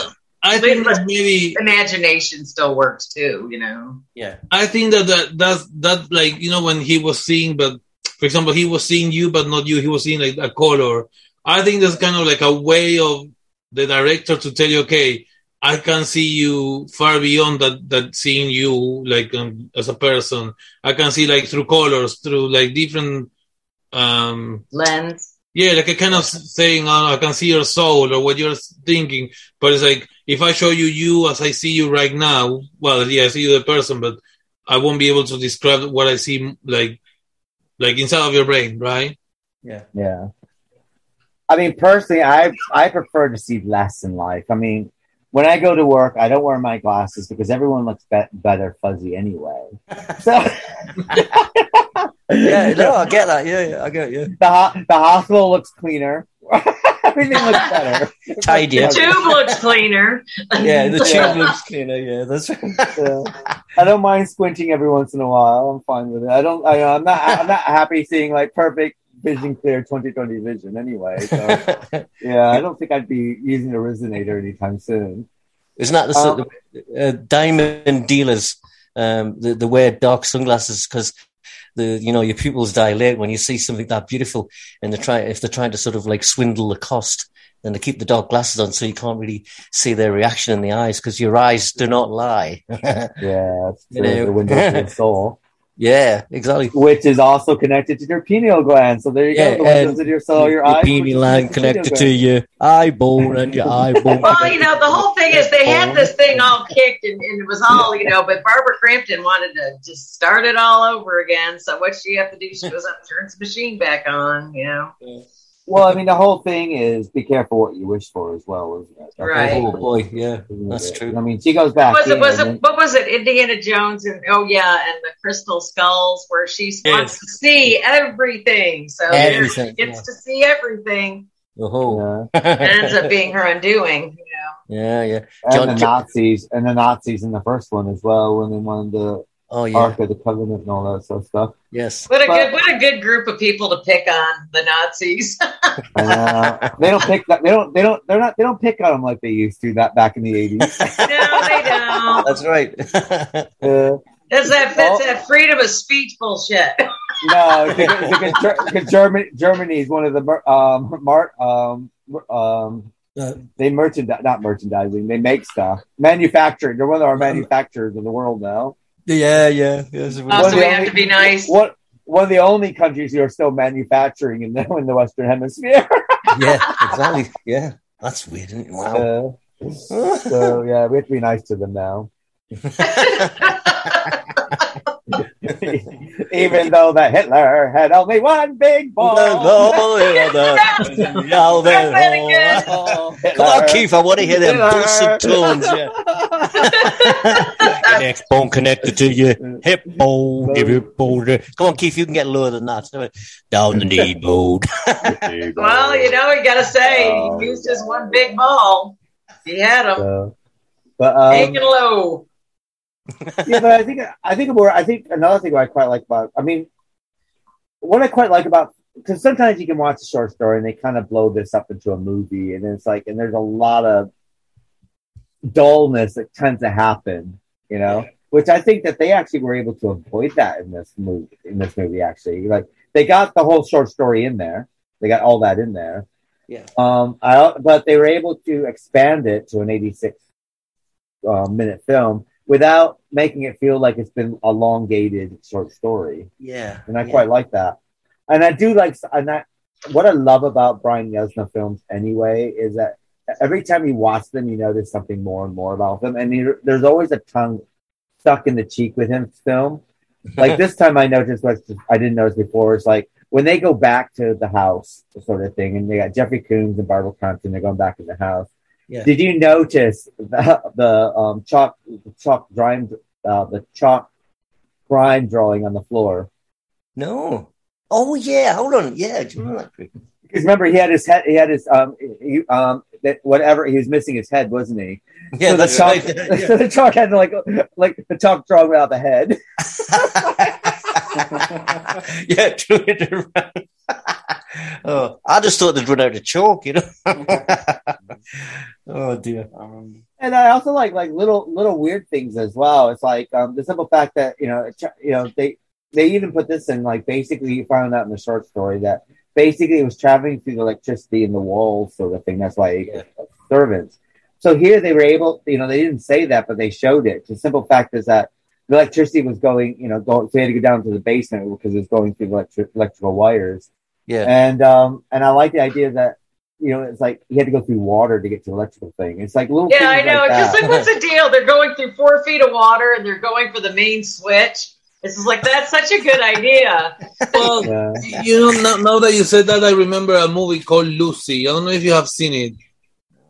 I think I have, actually, a long time ago. Remind me, though. It sounds very, very familiar. Is that the monster woman, kind of? She's kind of the intelligent life form? Well, no, she's a human being, but they discover that when we are babies, right?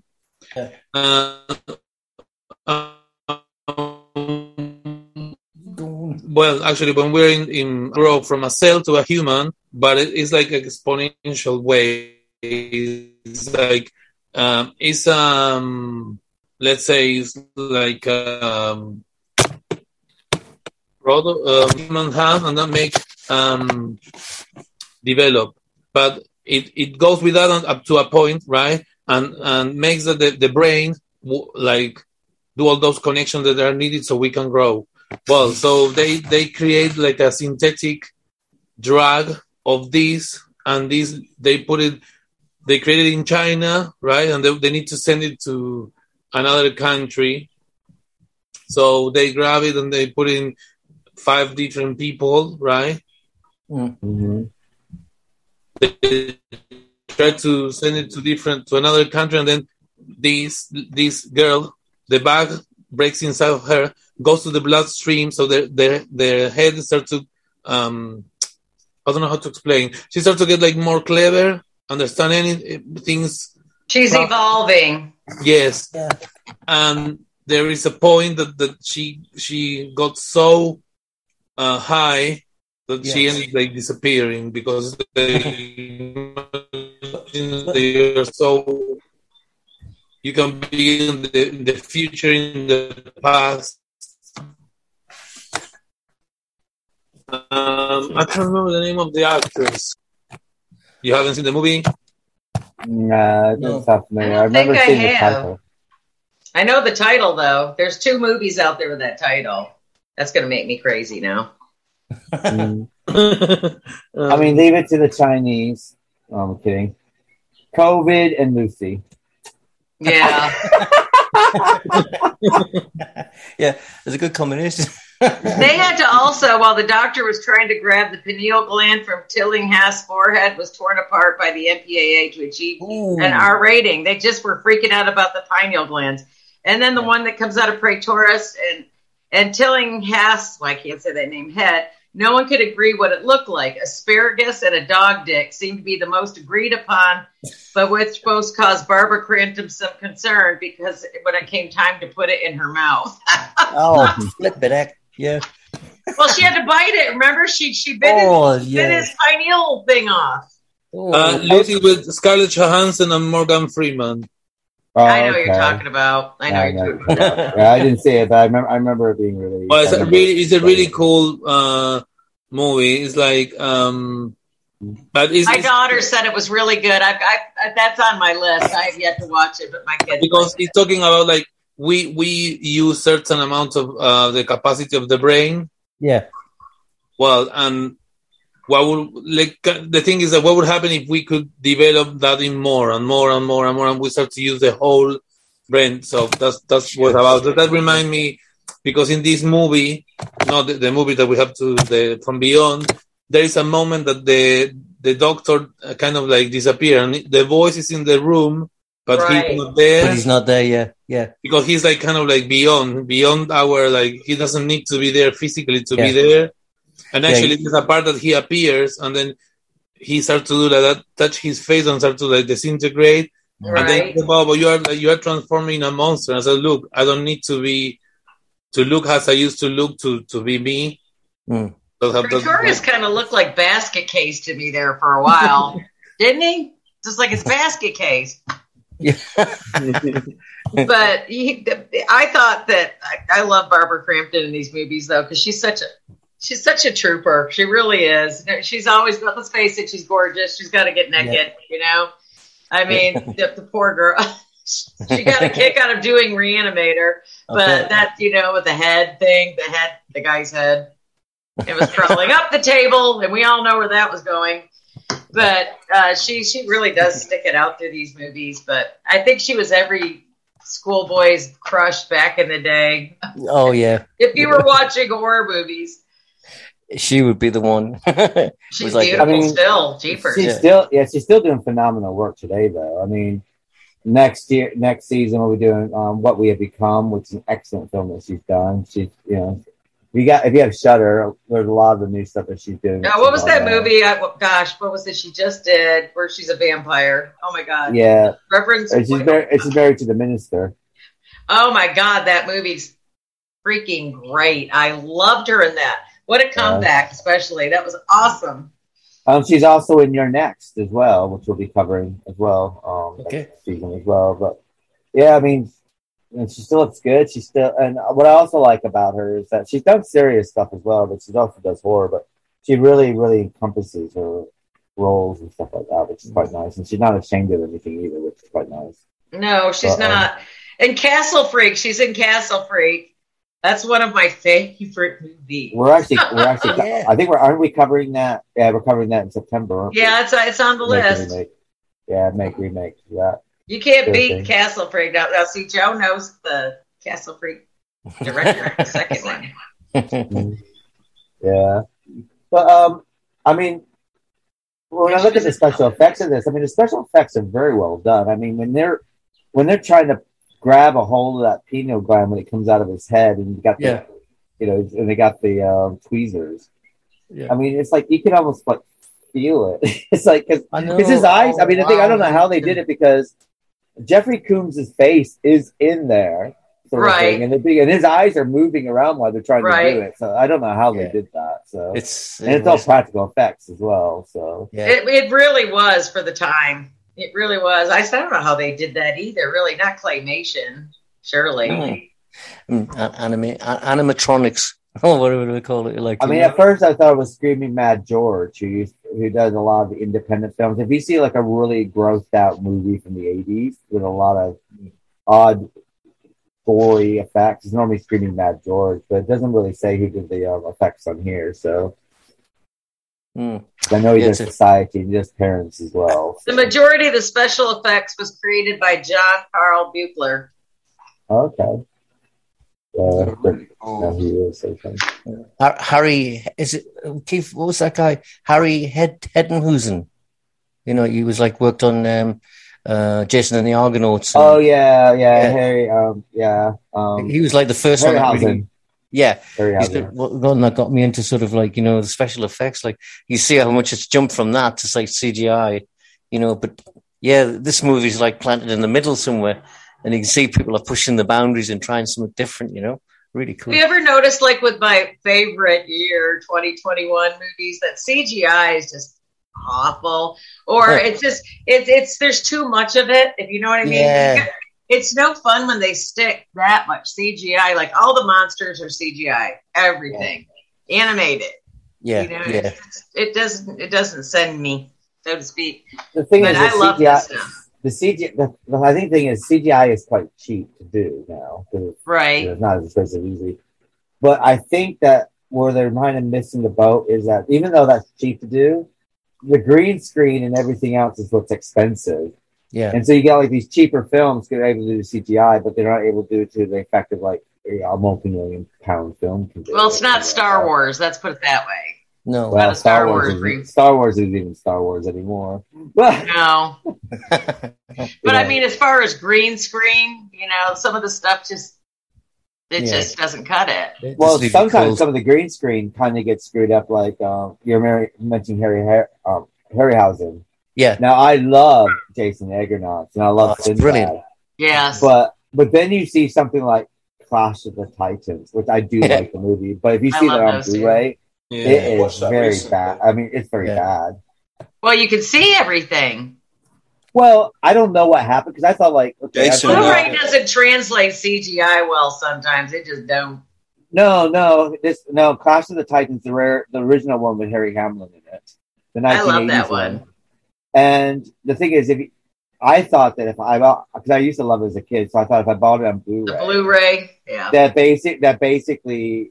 Because I had a DVD copy I had was like a pan and scan version of it, sort of thing. Anyway, and that's where they bring the screen forward. And so I thought basically with the Blu-ray is, you know, you get your widescreen the way you're supposed to see it, so on and so forth.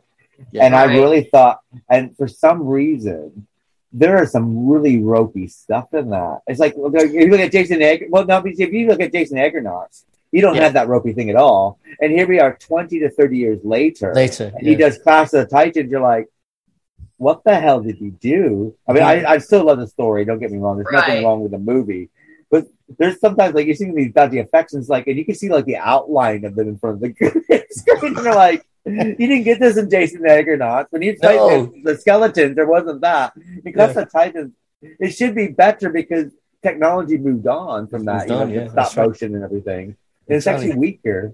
But he was getting old, and he died shortly after. So maybe he just let him aside down. Maybe dementia was setting in or something. Poor Ray Harryhausen. That's his first name, Ray. He's the man. He's the man. You know. Yeah. Beautiful. Yeah. I also like George Pell as well. He did stop motion animation as well. Oh yeah, that's right. You know, like Seven Faces of Dr. Lau. That's George Pell. Friend. You know that scene? What's that scene where Ken Parade, where he's on the floor in this football jersey? You know he's getting eaten up by the bugs.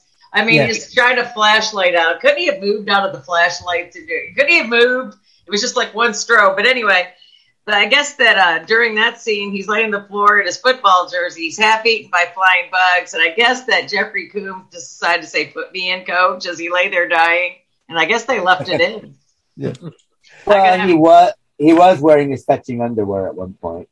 Yeah. Fetching underwear. Well, Barbara Crampton had some very fetching black underwear on there for a while, too. Do you know that she sold that in a yard sale? She never kept it. And to our students, and our students in Morocco, you can close your ears now.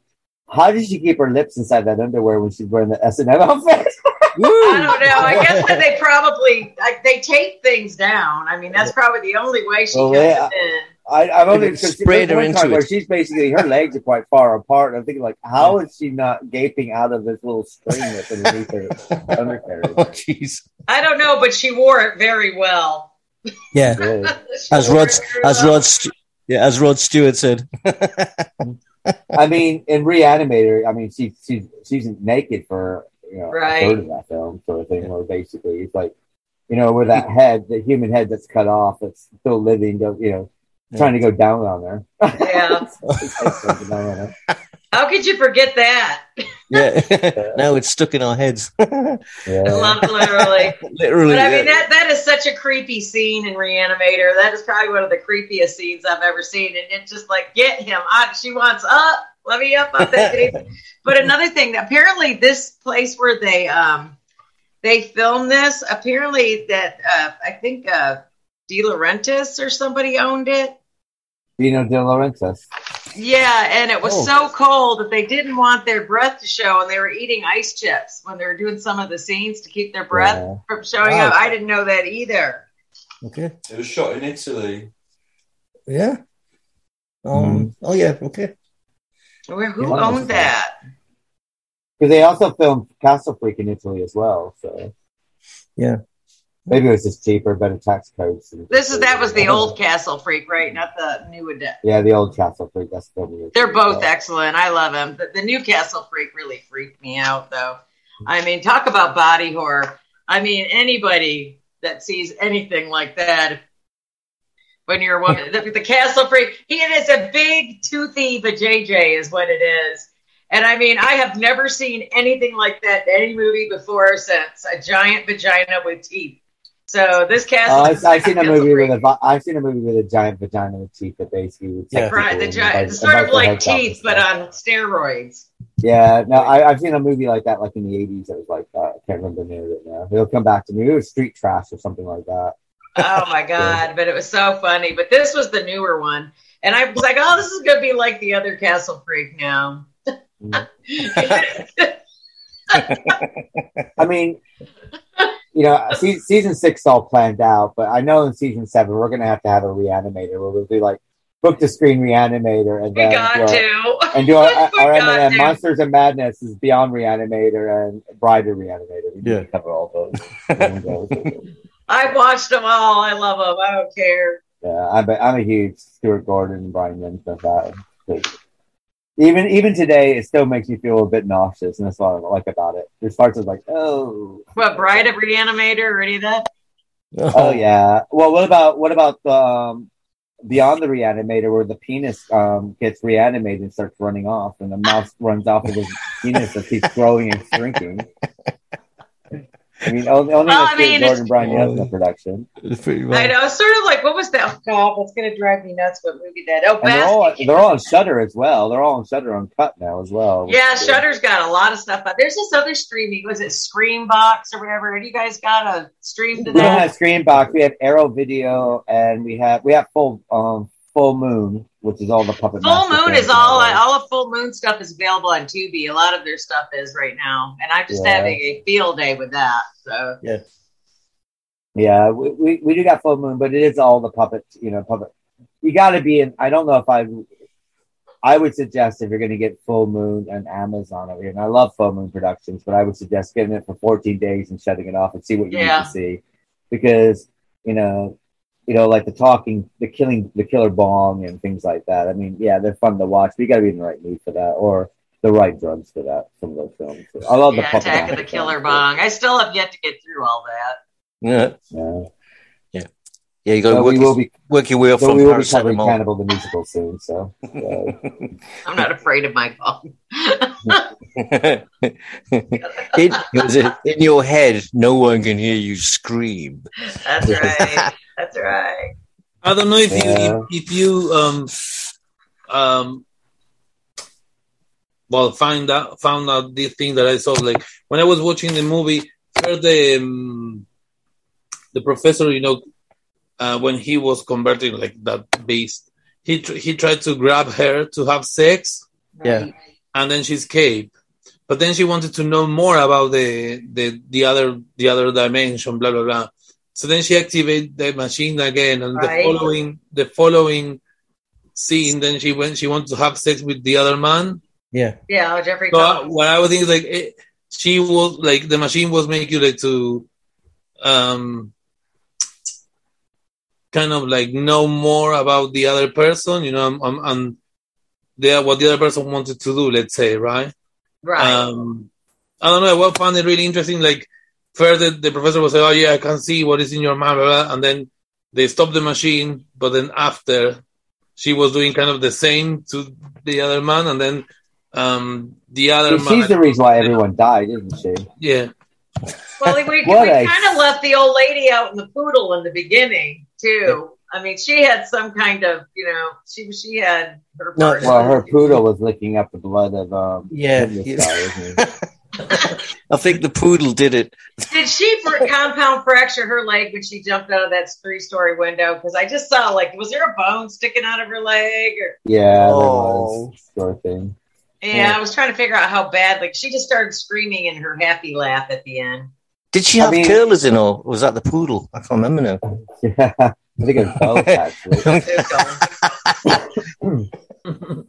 But I mean, it did give a nod that, I mean, I think what also is clever is that, with Barbara Compton's character at the end, I like the way that it ended the same way the short story ended as well. Basically, she's going to go into the police station now.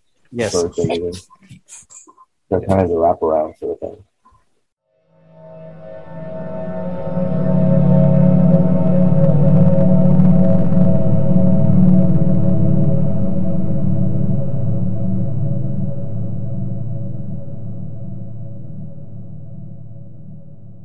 So I think what we should do, we should rate From Beyond, the film. And starting with you, David, what do you rate From Beyond? I'll give it 5 beyond me. At Beyond? 5 beyond. Actually, what was... Sorry, Keith, what's the top mark? 5. Are we doing penal glands again? Are we doing... yeah, because I think my penal glands just walked out to the toilet. But he's coming back in a minute. No, definitely 5 beyond my penal glands. And Greg, how many far beyond your penal glands were you in this film? Oh yeah, I'll give it 5 From Beyonds out of 5. And Leandro? 5 also. And Vicky? I'll give it 5 of Dave's penal glands. Yeah, on the way to the bathroom. Yeah, on the way to the bathroom. On the way to the bathroom. I'm going to give it 5 as well, because this is a classic. They don't make them like this anymore. No, they don't. I kind of wish they'd come back to this sort of thing.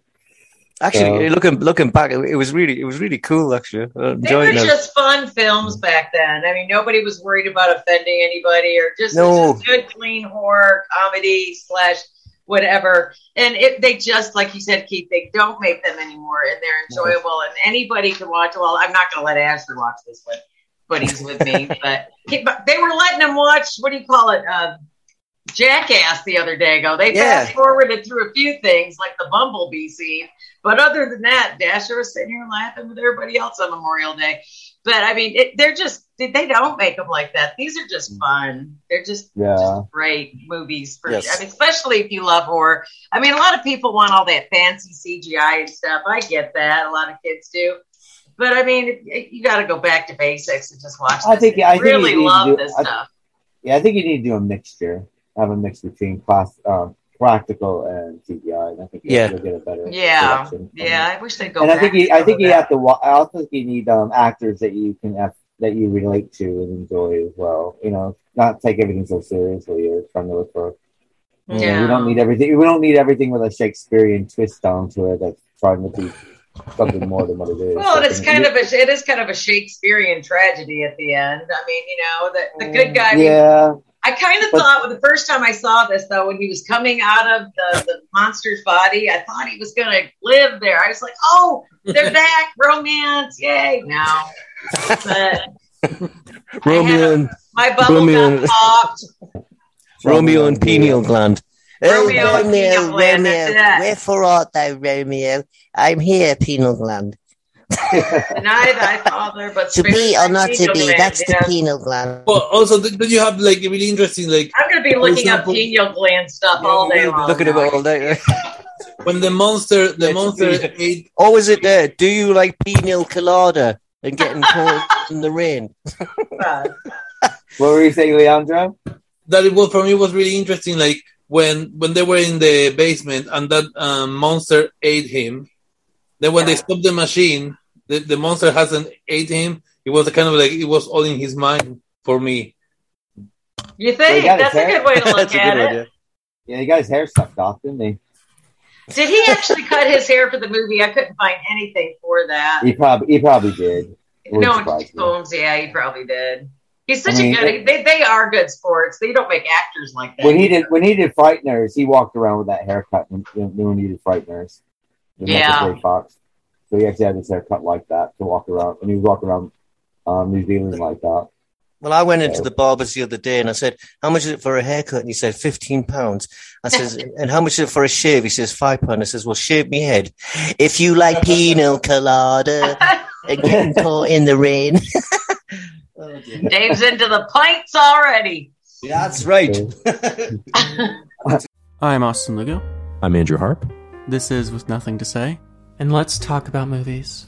With over 3,000 films log, Andrew and I, best friends since middle school, have dedicated our lives to watching, making, and talking about movies. Each week, Andrew and I handpick a movie he's seen, I've seen, or neither of us have seen, and dive deep into anything and everything two wannabe cinephiles could ever think of. From horror to dramedy, we do it all. So join us as we talk about everything movies, and maybe you too can become a bona fide cinephile. Well, on that note, this brings us to the end of this podcast. My Class A drugs. Next month, we'll be covering Book to Screen. We'll be covering Battle Royale, the classic Japanese novel that has actually outsold more copies than the Bible. And we'll be covering the classic film from 1994, I think. Also, next week, we'll be covering our remake, which will be Dawn of the Dead, the 1978 film, and the remake from 2001. Of course, our 80s will be covering Night of the Comet and Night of the Creeps, which are two classic films that no one should ever miss in their whole lives. Of course, we'll be covering Dark Shadows, carrying on from there. So remember, next month for Book to Screen will be Battle Royale, the Japanese classic novel, and the film of the same name. So it's good night for myself, and good night, Craig. Good night, everybody. God bless the Queen. Good night, David. Good night. If you like penal colada. Good night. Good night, Leandro. Good night. Good night, Vix. Good night, guys. And we'll see you next week for Remake, Dawn of the Dead, 1978, and Dawn of the Dead from 2001 or whatever. Talk to you soon. We'll figure it out. It's on the website. Go on.